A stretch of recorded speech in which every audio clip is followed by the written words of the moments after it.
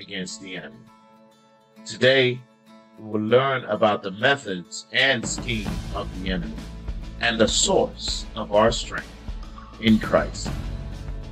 The theme of our current study describes our attitude towards the enemy. This study helps to explain the methods and scheme of the enemy and the source of the believer's strength. We are encouraged on how to stand our ground against the enemy. Remember that a believer cannot firmly stand against the enemy until they've learned to be seated in the blessings of Christ's finished work. In today's message, you will learn the following. 1. The methods and scheme of the enemy. 2. The source of our strength. It's sure going to be fulfilling as we journey on. God bless you.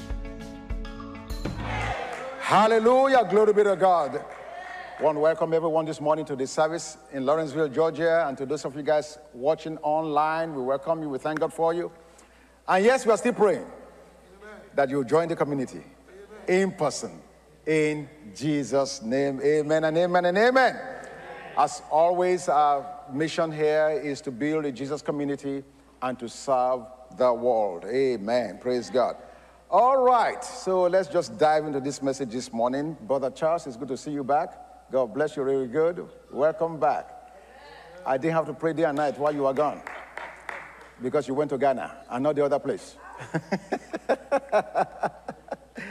Praise God. Amen. All right, let's just go in the scriptures. This morning I'm going to be sharing using the title, The Methods of the Enemy. Ephesians chapter 6, verses 10 through 13. Ephesians chapter 6, verses 10 through 13. Finally, my brethren, be strong in the Lord and in the power of his might. Put on the whole armor of God that you may be able to stand against the wiles of the devil. For we do not wrestle against flesh and blood, but against principalities, against powers, against the rulers of the darkness of this age, against spiritual hosts of wickedness in the heavenly places. Therefore, take up the whole armor of God that you may be able to withstand in the evil day, and having done all, to stand. All right, so there's so much that we can cover today. Let me just jump to another scripture in Revelation chapter 12, verses 9 through 11. Let me get this out of the way. Revelation chapter 12, verses 9 through 11.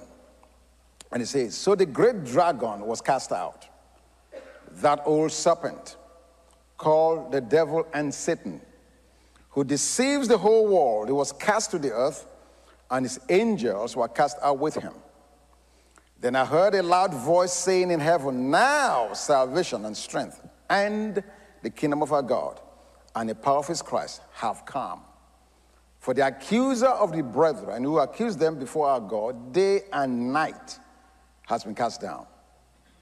And they overcame him by the blood of the Lamb and by the word of their testimony, and they did not love their lives to the death. Let me just start from that Revelation chapter 12.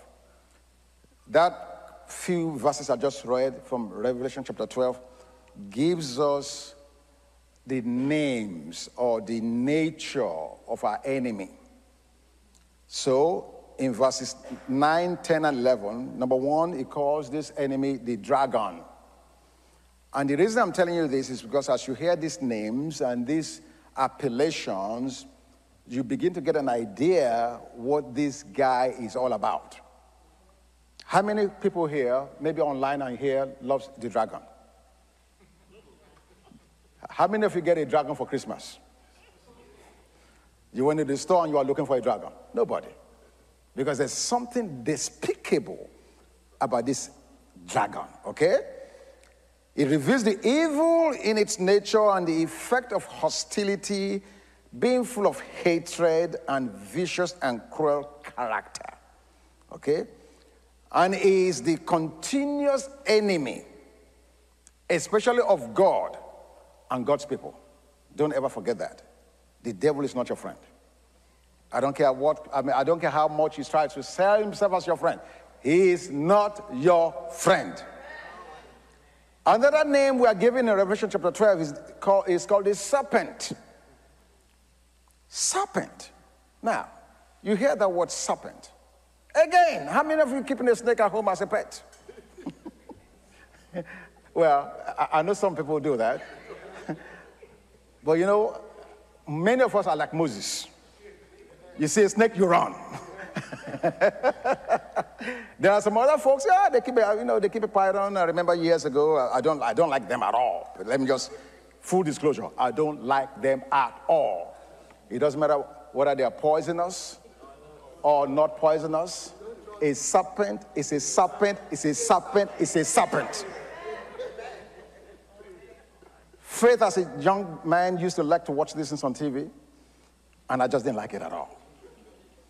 So we took the family to Busch Gardens years ago, and here we are, a guy right there with a snake and playing with it. I was like, Faith says, Daddy, touch it, touch it. I said, no! I don't want to touch this crazy thing, man. But he made me touch it, finally. And the thing feels slimy like rubber. I said, get it away from me.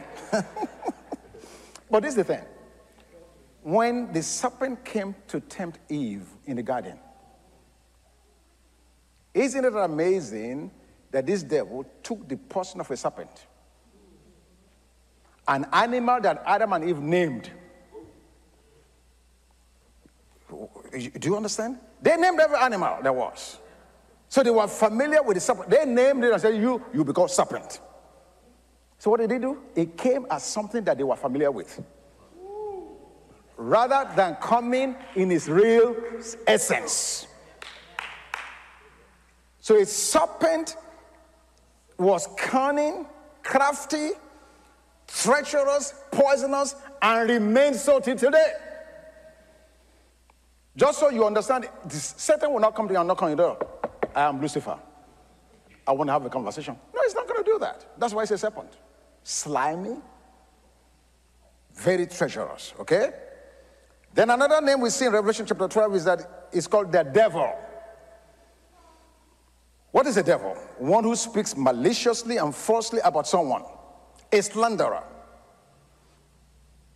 And then again it's called Satan, which means an adversary or opposer.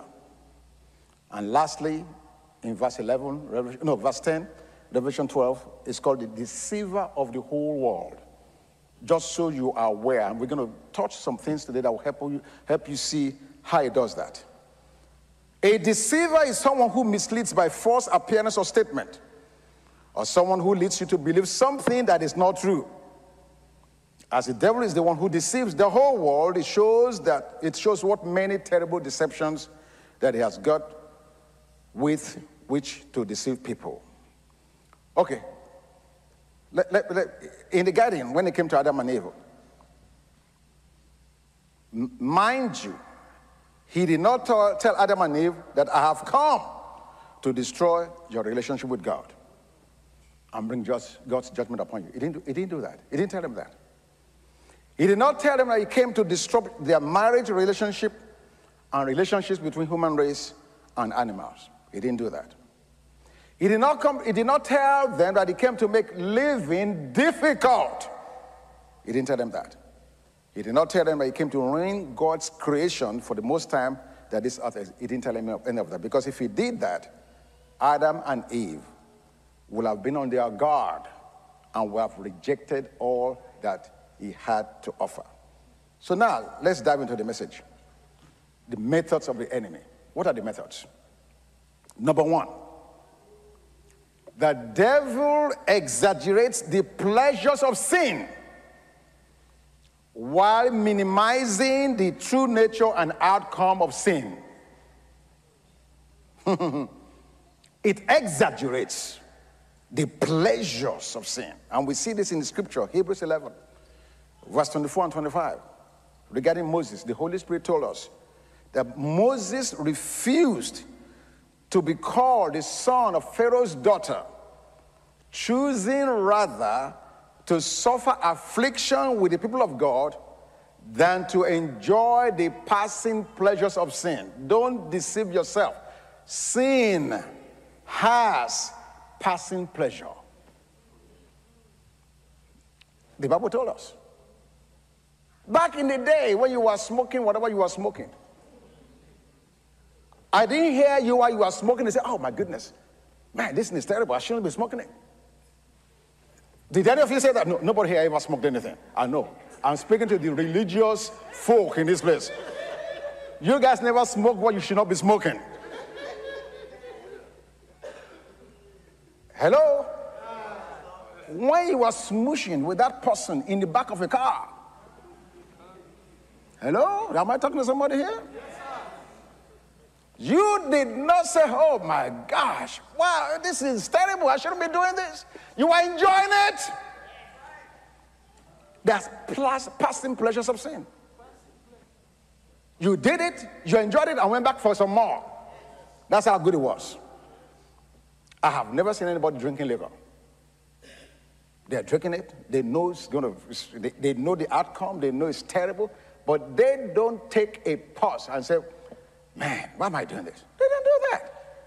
So don't kid yourself. There are passing pleasures of sin. The Bible admits it. So the devil's job is to tell you to exaggerate the passing pleasures. Man, keep on doing it. It's wonderful. It's fun. You're having a ball. It's thrilling. On and on and on. But it never tells you the consequence or the outcome that it will produce in your life. The devil is counting on the fact that we will see the fun, the pleasure, the joy of the satisfied appetite and jump at that, acting impulsively. But if you stop and think, if you inquire, if you look deeply and consider consequences, you frustrate the wiles of the devil. The devil wants you and I to act on the immediate pleasure of the tempted behavior. Okay?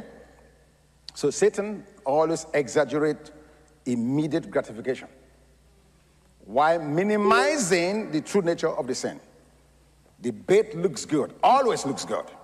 But when you take that bite, you have taken in the ugly poison of sin. Be careful. Amen? Don't just always look at the pleasure. Look at the outcome. What's behind that pleasure?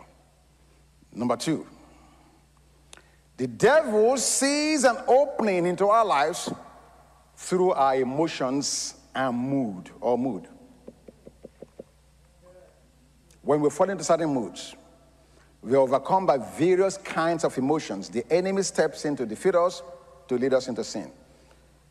The wiles of the devil include this cunning ability to find openings through our moods and emotions. That's why Paul tells us in Ephesians chapter 4, verse 26, he said, be angry and do not sin. Do not let the sun go down on your wrath, nor give place to the devil. Okay? So when you are angry, don't take that anger into the next day. Don't take it along for the next week and months and years. Because when you do that, you might as well wear a bullseye target. You become a target.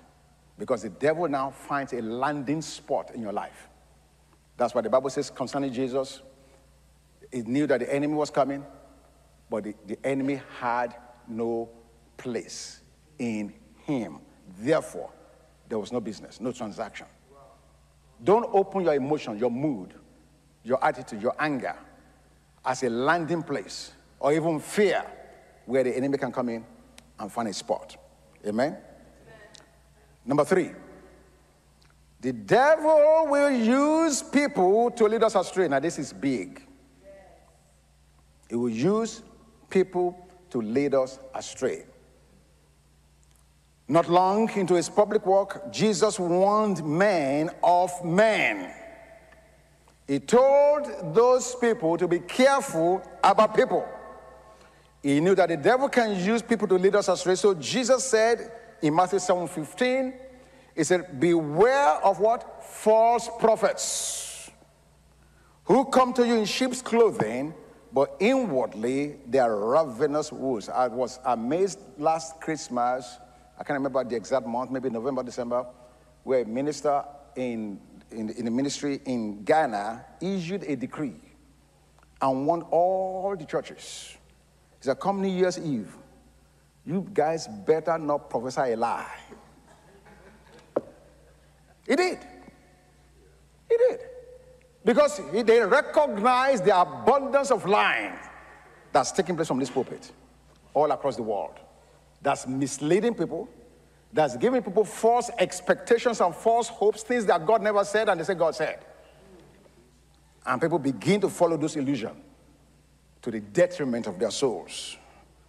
So Jesus, in Matthew chapter 10, verse 17, when he sent his disciples out, he said, beware of men. Jesus wanted us to know this. The devil can use people to lead us astray through words of invitation into sin, through false teaching, through subtle influence. He can defeat us. One of the wiles of the devil is to use people to corrupt us. Let me just give us an example. Those of us that have been around here a while, we should be able to be familiar with this.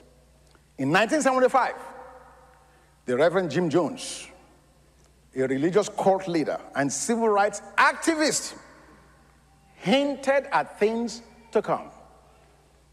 Quote, I love socialism and I'm willing to die to bring it about, but if I did, I'll take 1,000 with me, unquote, end of quote. He said this during a sermon at his People's Temple Church in San Francisco. And then 2 years later, on November 18, 1978, those words became a reality when more than 900 people, 1/3 of whom were children, died during what's now known as the Jonestown Massacre, one of the worst mass killings to ever happen in American history. How did that happen? Give me the pictures of that thing. I have some pictures there to show you. That's Jim Jones. Go on, roll it. Those are the people that are with him, some of them. Look at them. Just keep on rolling it out. Look at those pictures. These are real human beings. Somebody's father, mother, children. 1978. Now look at that. What you're looking at there are dead bodies. One man sold a vision that was an illusion to a people who bought it line, sink, and just went for it, and that's their end. 900 human beings in Jonestown, Guyana. He promised them that when they went there, that the land was going to be, it was a very fertile land that would produce crop, there would be no snakes in the jungle, all kinds of crazy things. Which jungle is there no snakes? Crazy. He did that. And I'm saying this, now, if you notice don't roll the pictures back, I don't want to see them again, but if you look at the demographics of the people there, do you notice that many of them look like you? Yes, sir. And I'm not saying that to be degrading, no. But the point I'm making is we must not be ignorant people. My people are destroyed for lack of knowledge. Why did somebody not say, wait a minute, as the Berean Christians search the scriptures to see if these things be so? 900 people, and unfortunately children, 1/3, who are simply following what their parents were telling them, died. Is there anybody here who's looking to name their child Hitler, Adolf Hitler? Nobody. Hitler led the world into 2 world wars because some people believed what he was saying when he was saying it, not knowing that he was influenced of the devil. So, 1 Timothy chapter 6, verses 1 through 5 says, let as many bond servants as are under the yoke count their own masters worthy of all honor, so that the name of God and his doctrine may not be blasphemed. And those who have believing masters, let them not despise them because they are brethren, but rather serve them because those who are benefited are believers and beloved. teach and exhort these things. If anyone teaches otherwise, here we go now. If anyone teaches otherwise, I don't care who it is, myself, anybody else, if we are teaching something that is not biblically based, don't receive it.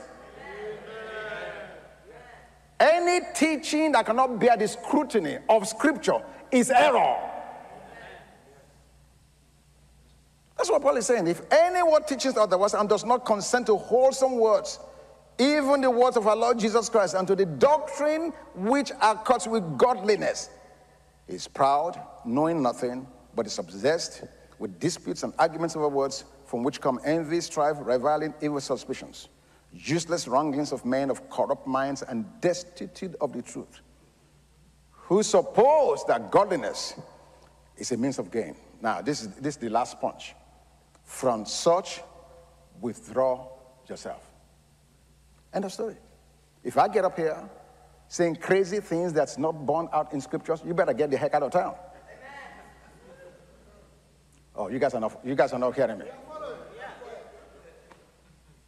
Anybody that's teaching anything that is not borne out with scriptures, you need to get the heck out. Because they'll damn your souls.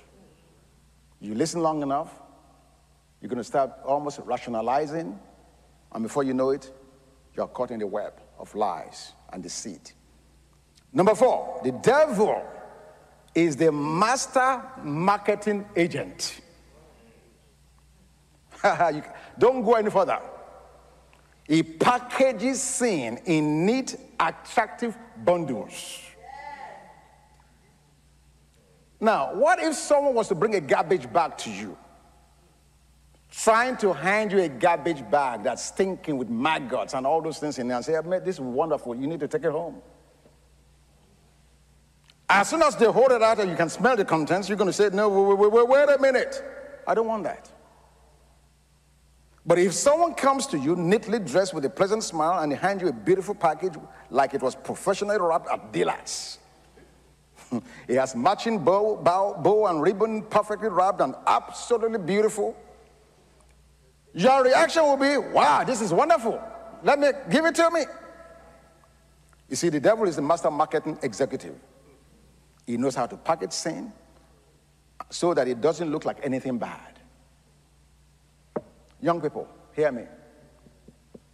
If any person is not willing to commit, don't give them your body. Amen. Don't do that. Don't do that. Listen, the body that God has given you is not the car, it's not the Tesla. You don't need to try it out. Well, honey, let's just try it out, and so we know that we'll be compatible when we're married. No!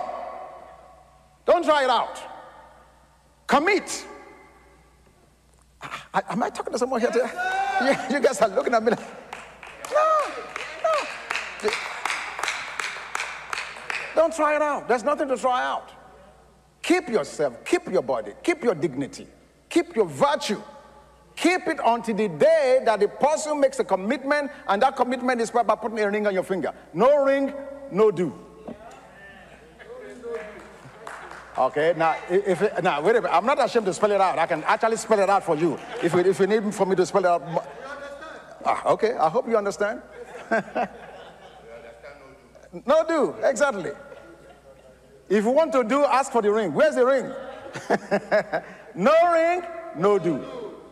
Amen. Amen. Because the enemy will sell it to you. He will tell you everybody's doing it, so what? What's the big deal these days? This is 2023. This is a new time, a new season. Come on now, let's get it on. No, we're not getting it on until you make a commitment. Yeah.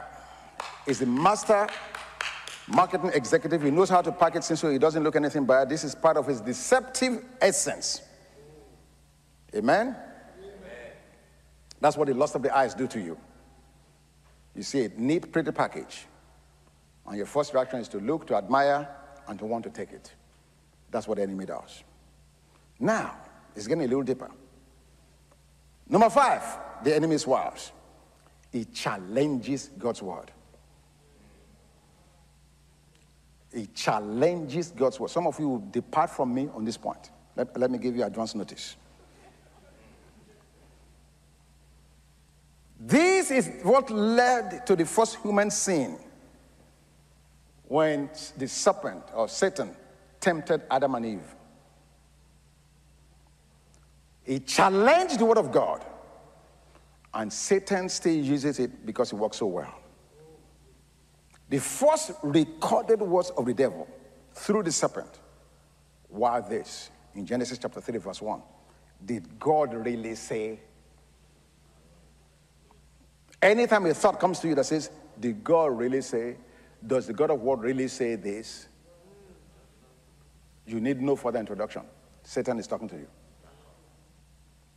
With those words, the devil invited the woman to reconsider what she understood God to have said. By adding her human interpretation, she convinced herself that God's word was far too restrictive. By suggesting that we should re-examine the clear teaching of God's word, Satan invites us to add our own interpretation and thereby nullify God's stated will. Now get ready for the punch. Last Sunday, I was defining the 4 dimensions of love. I defined the width of God's love, the height of God's love, the length of God's love, and the depth of God's word, God's love rather. Now, when I define that width, I make it abundantly clear that the love of God is all-encompassing, all-inclusive, not excluding anyone. I went on to make a reference that God's love in its encompassing capacity covers the Jew, the white, the black, the straight, and the gay. Wait a minute. However, it must be said that just as Satan came into that garden to challenge the word of God and to say, did God really say? Does he really mean what he said? Even so today we have major denominations that are saying to us, did God really say that homosexuality is wrong? I know you guys are going to get quiet. No, I know. Yeah, we do. Did God really say there are only 2 genders? After all, I can recreate my own. If I don't like what I am like, all I have to do is go to the doctor and get a new model. The twist of God's word, it's happening all over the world, and in particular this country. Yes. About time. Now, let me be clear. God's love is all-encompassing. It encompasses the Jew, the white, the black, the straight, and the gay.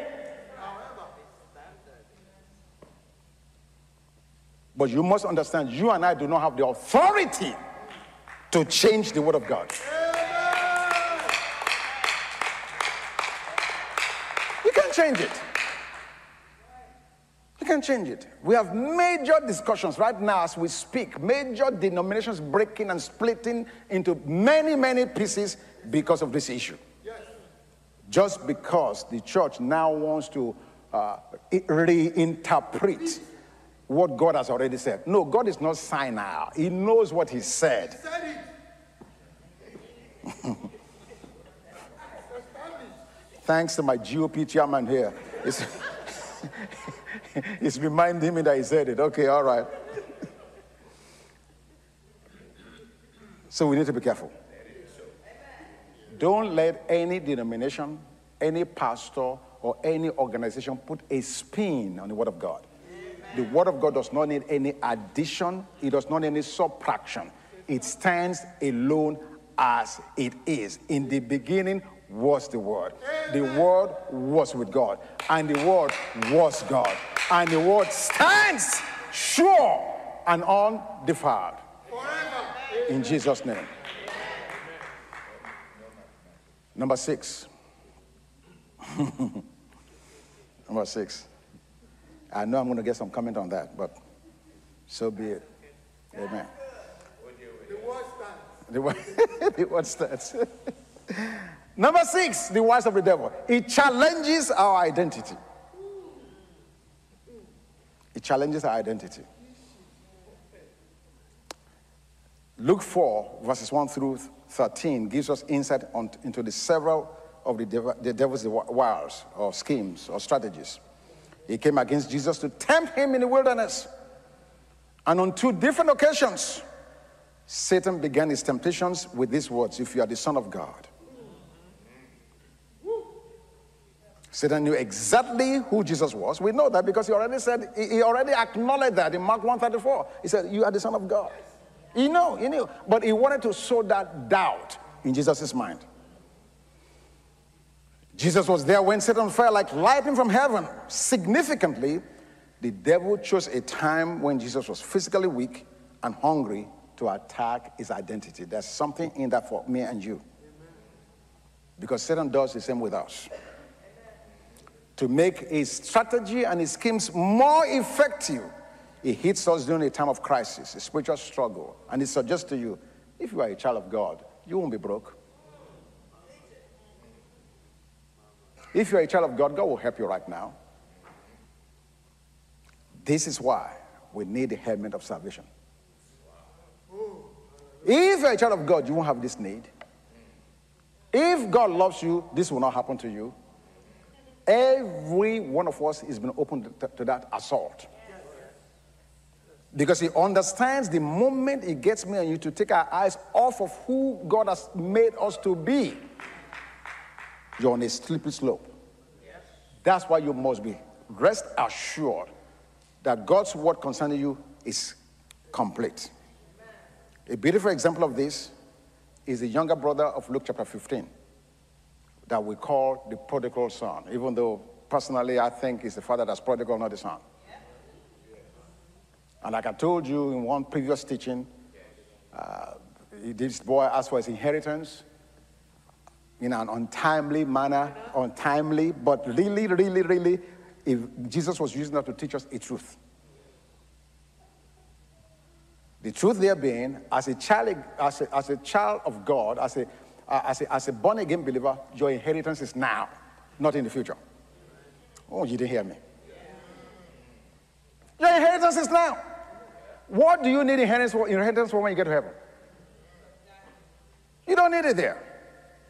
The inheritance he gave is for you for now, this moment. So that boy, the young boy, Luke 15, he understood the concept. While the brother was working for the future, the boy said, let me take mine now. Okay, all right. All right, let me leave that alone. But the point I'm making is about the identity. So while the boy did the correct thing by asking for his inheritance, I want it now, because Jesus wants you to have your inheritance now. Not tomorrow, not next week, not next year, not in heaven. You will not need it in heaven. Game over in heaven. You get to heaven and say, where's my inheritance? Say, oh, really? You missed it on the earth? Too bad. Too bad. What are you doing on the earth? You praying for inheritance? Oh, really? Too bad.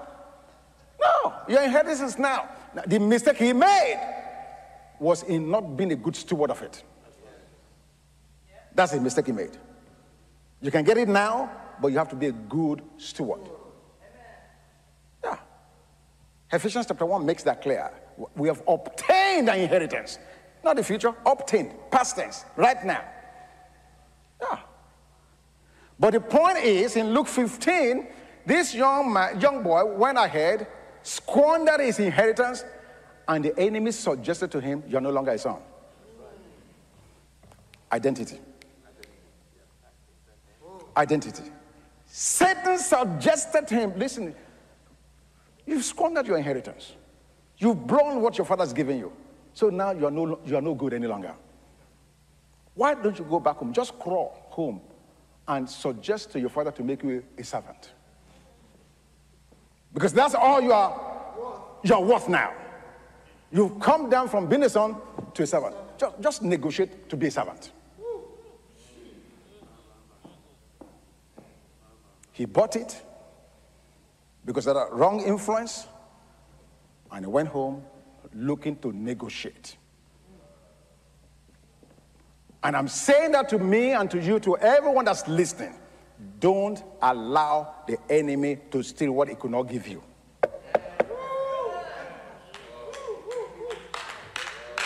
Only God can give you an inheritance as a son or a daughter. The enemy can't do that.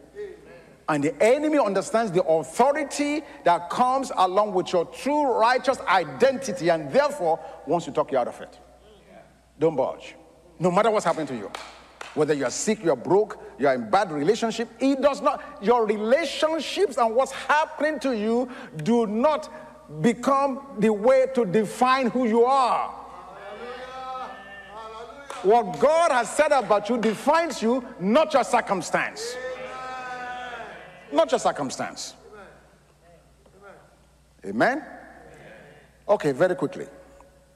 Very quickly. How do we remain strong? Because Paul says, be strong in the Lord and the powers of his might. By the way, there are many more schemes of the enemy. I don't want to spend all this time talking about the devil, really. It really is, we need to know how he operates, but I don't want to spend all this time talking about him. How about talking about Jesus? Amen. Amen. Let's very quickly look at some practical things on how to be strong in the Lord. I want to go to Psalms 27, verses 1 to 3. Do you remember the story? Actually, let me back up. Yeah, this is important that I back up. Let me first read 1 Samuel chapter 30. 1 Samuel chapter 30. Let's find ourselves in David's life. 1 Samuel chapter 30, verses 1 through 8. Very, very familiar scripture. Then it happened when David and his men came to Ziklag on the third day, that the Amalekites had made a raid on the Negev and on Ziklag, and had overthrown Ziklag and burnt it with fire. And they took captive the women and all who were in it, both small and great, without killing anyone, and carried them off and went their way. When David and his men came to the city, behold, it was burned with fire, and their wives and their sons and their daughters had been taken captive. I mean, how many of you know this is not a good day? Then David and the people who were with him lifted their voices and wept until there was no strength in them to weep. Now that's some weeping. Now David's two wives had been taken captive, Ahinoam, the Jezreelites, and Abigail, the widow of Nabal the Carmelite. Moreover, David was greatly distressed because the people spoke of stoning him. Now look at this situation. This man is already sad that he's lost his properties, lost his wives, everybody's gone. The entire group's lost everything. Now the people are turning on him, said, you are the one that took us out. You crazy man. We're going to deal with you. The Bible said he was getting distressed because the people spoke of stoning him. For all the people were embittered, each one because of his sons and daughters. Now what did David do? And this is what we need to learn to do. Because many of us are at various levels of the distress that David is in, or was in. Maybe you didn't lose your wife or your husband or whatever. But something may be happening to you that is making you feel afflicted and oppressed. David strengthened himself in the Lord. Like Paul told us, be strong in the Lord and in the power of his might. That's what David did. David inquired of the Lord, saying, shall I pursue this band? Shall I overtake them? And he said to him, pursue, for you will surely overtake them, and you will surely recover all. What a day. What a day. So now, with that being said, let's go to how David did it. Let's see what gave us the insight as to what David did. Psalm 27, verses 1 to 3. The Lord is my light and my salvation. Whom shall I fear? The Lord is the strength of my life. Of whom shall I be afraid? Watch verse 2. When the wicked came against me to eat up my flesh, my enemies and foes, they stumbled and fell. Though an army may encamp against me, my heart shall not fear. The war may rise against me, in this I will be confident. This guy is beginning to pump himself. What did he do precisely? The first thing he said is, the Lord is my light and my salvation, who shall I fear? The Lord is my defense of my life, who shall I dread? First and foremost, when you find yourself in the snare of the devil, remember the Lord. In your difficulty, renew your mind with the truth. Remember who he is right now. Remember it. Say it out loud. The Lord is my strength. The Lord is my light and my salvation. Say it out. Say it out. Remember how you get your angels on assignment? By giving voice to the word of God. Yeah. David said, the Lord is my light and my salvation. Whom shall I fear? Now, the guy was afraid, of course. People were threatening to stone him. Of course, in the natural, he was fearful. But now, he gets a hold of God. The Lord is my light and my salvation. Whom shall I fear? The Lord is the strength of my life. Of whom shall I be afraid? Can we say that together, please? Let's say, the Lord is my light and my salvation. Whom shall I fear? The Lord is the strength of my life. Of whom shall I be afraid? When the wicked came against me to eat of my flesh, my enemies and foes, they stumbled. They stumbled. They stumbled. They stumbled. Sickness will stumble. Poverty will stumble. Bad relationship will stumble. Everything against you, what? Stumble, stumble, stumble, stumble, stumble, stumble, stumble, stumble, stumble, stumble, stumble.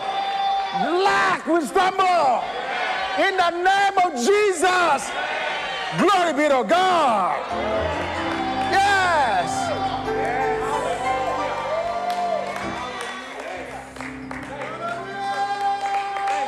You need to proclaim it. You need to proclaim your victory. You need to proclaim the favor of the Lord. You need to proclaim who you are.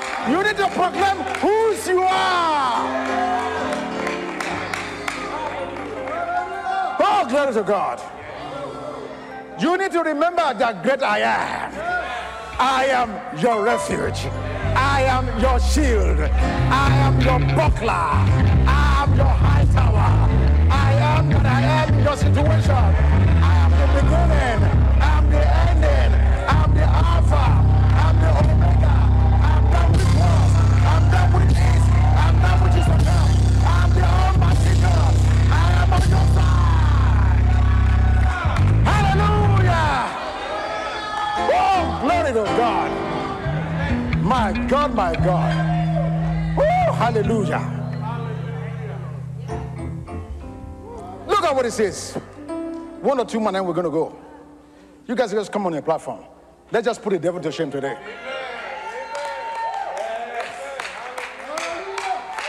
He said, when the evildoers came upon me to devour my flesh, my adversaries and my enemies, they stumbled and fell. What is it?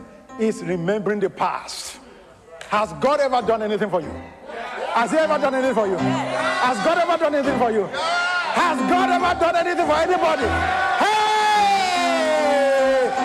Hallelujah! Oh, glory to God. Glory to God. Remember the past. And then it says, though a host encamp around me, my heart will not fear. Though war rise against me, in spite of this, I shall be confident. David's confidence in the Lord overcame the fear of the enemy. Let faith arise and let fear be banished. In the name of Jesus, you live and not die. You live and not die. Up only and not below. In the name of Jesus, you will overtake, you will overthrow, you will recover all. In the name of Jesus, victory is yours. In Jesus' name.